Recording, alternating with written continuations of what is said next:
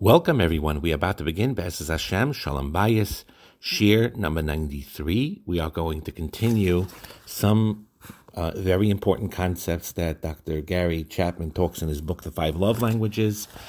That's important to know.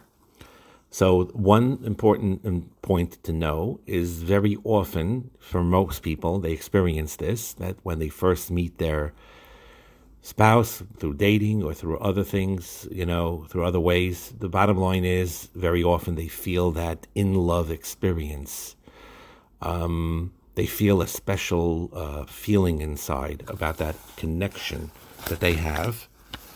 And that is quite a normal thing, and Hashem designed it that way, that they have this feeling.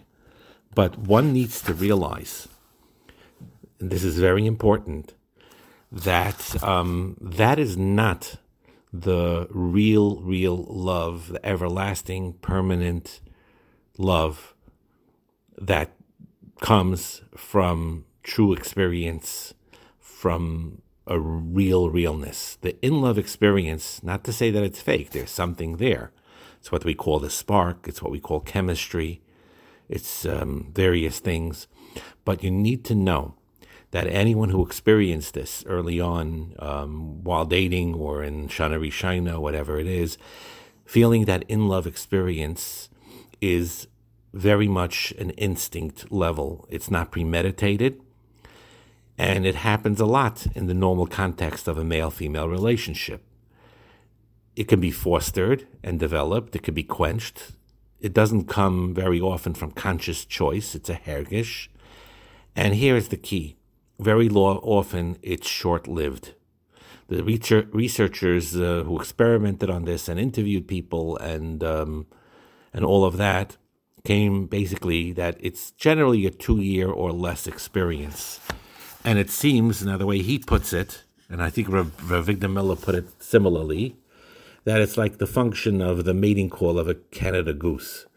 Which I don't agree fully with that. I think a human being is a lot more complicated than a Canada goose.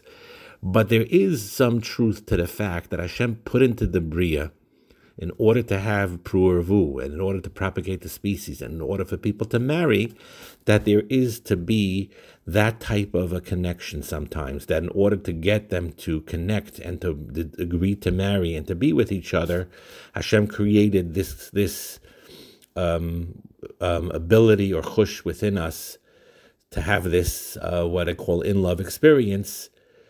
Now, it only temporarily meets an emotional needs for love.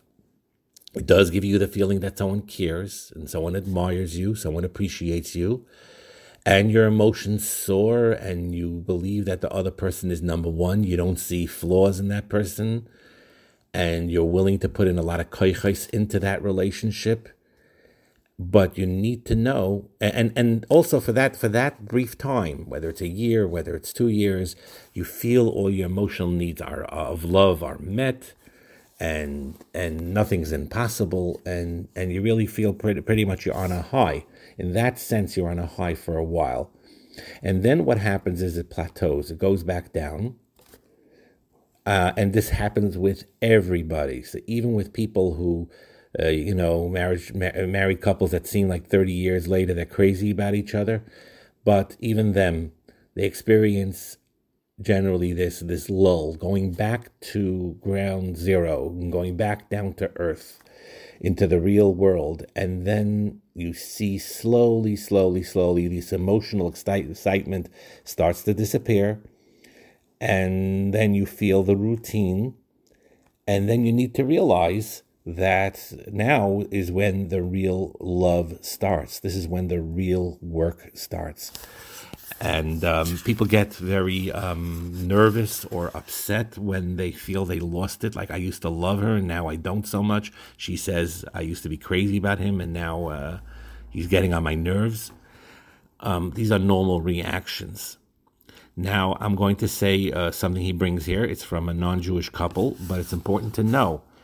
Because what happens is very often when a husband and wife love each other and they have that in-love experience, and then it falls into a negative pattern, okay? What happens is let's say it could be often the husband, sometimes the wife, sometimes the husband. In this case, in the case he brings here, the husband said he no longer loved his wife and he's leaving the marriage. She was devastated. She was crying. He was calm. And she says, I just simply don't love her anymore. I don't want to hurt her, but I haven't loved her for a long time, and we're not close, and I don't enjoy being with her anymore. I don't have those feelings anymore. And really what it is that that in-love experience that comes naturally dissipated, and they didn't working on real love through real expressing those 5 love languages and so on. So, and what happened was he sensed, he had sympathized with the husband. Many husbands and wives have been there.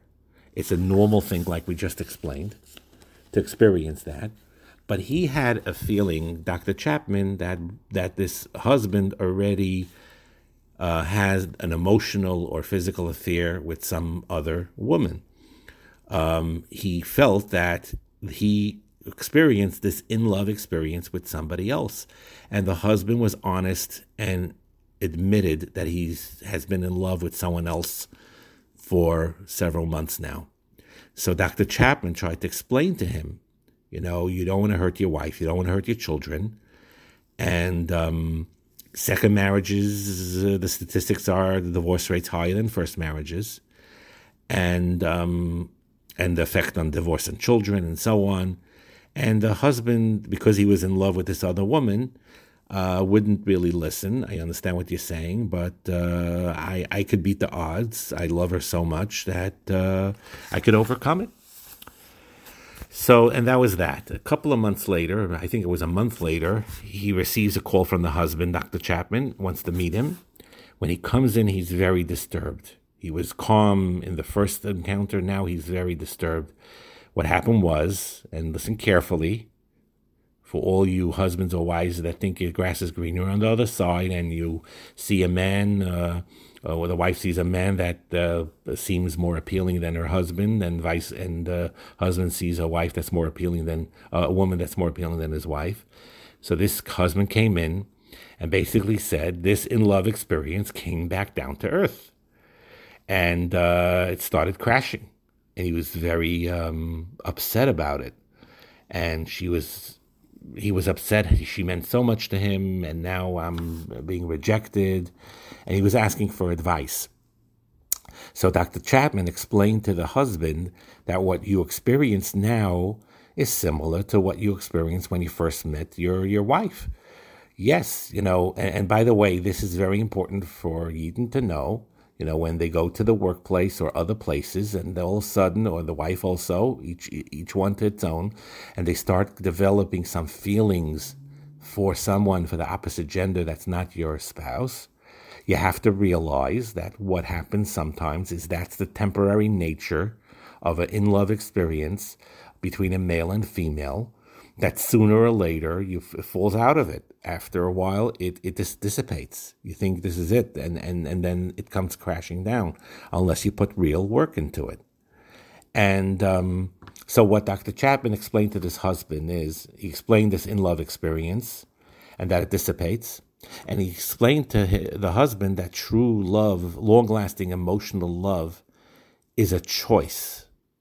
And you could develop an emotional love, could be reborn, meaning you could tap back into that in-love experience you had, and now it'll be something permanent and real and everlasting when you learn to love each other in the right love languages.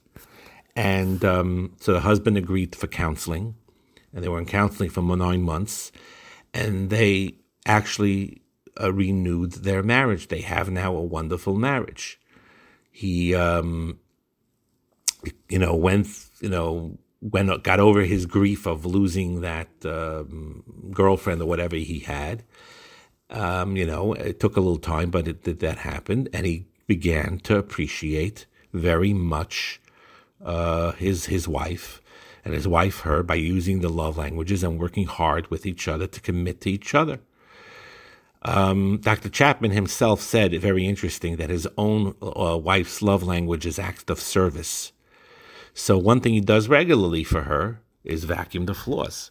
And he is Maida. I hate vacuuming floors. His mother made him vacuum. He remembers sometimes Saturday, he couldn't go out play ball because he had to finish vacuuming the entire house first. And he said to himself, when I get out of this house and I marry, I ain't vacuuming nothing. I'll tell my wife to do it. But what happened is he married a wife that happened to be that her love language was act of service. So he vacuums, and he vacuums regularly. And the reason he does it is because of love. You couldn't pay me, he said, to vacuum a house, but I do it because I love my wife. So that shows it's love, because he doesn't like doing it at all. And so on. So yeah, it's very important, by the way, with that. You sometimes have to go against your natural feelings. Believe it or not, some males have a hard time comprehending this. Some people do not like physical touch. They're not comfortable with it. Some wives are that way too. They just don't like being hugged and cuddled or anything like that. That's not their thing. They don't enjoy it. But it's very important to know, for all you out there that feel that way, that you need to go against that feeling and get out of that comfort zone. And if it's something that your husband or that your wife truly needs, they need the touch, they need to be hugged, they need to be cuddled, and things like that, that even if it does not come naturally to you, and even if you don't enjoy it, you really have to go be out of your comfort zone and do what you can to experience that touch. Similar to what Gary Chapman said about him vacuuming when he hated vacuuming, but he's doing it because he loves his wife, and his wife feels fulfilled and feels a feeling of love when that's done for her. Again, we spoke about it when we spoke about acts of service, that it's not, people think it's manipulative. Oh, you just want to get something done, I'll get my husband to do it. No, not at all. The wife feels, I need him to do this for me because that shows that he cares for me. If the love language is act of service, they actually feel that.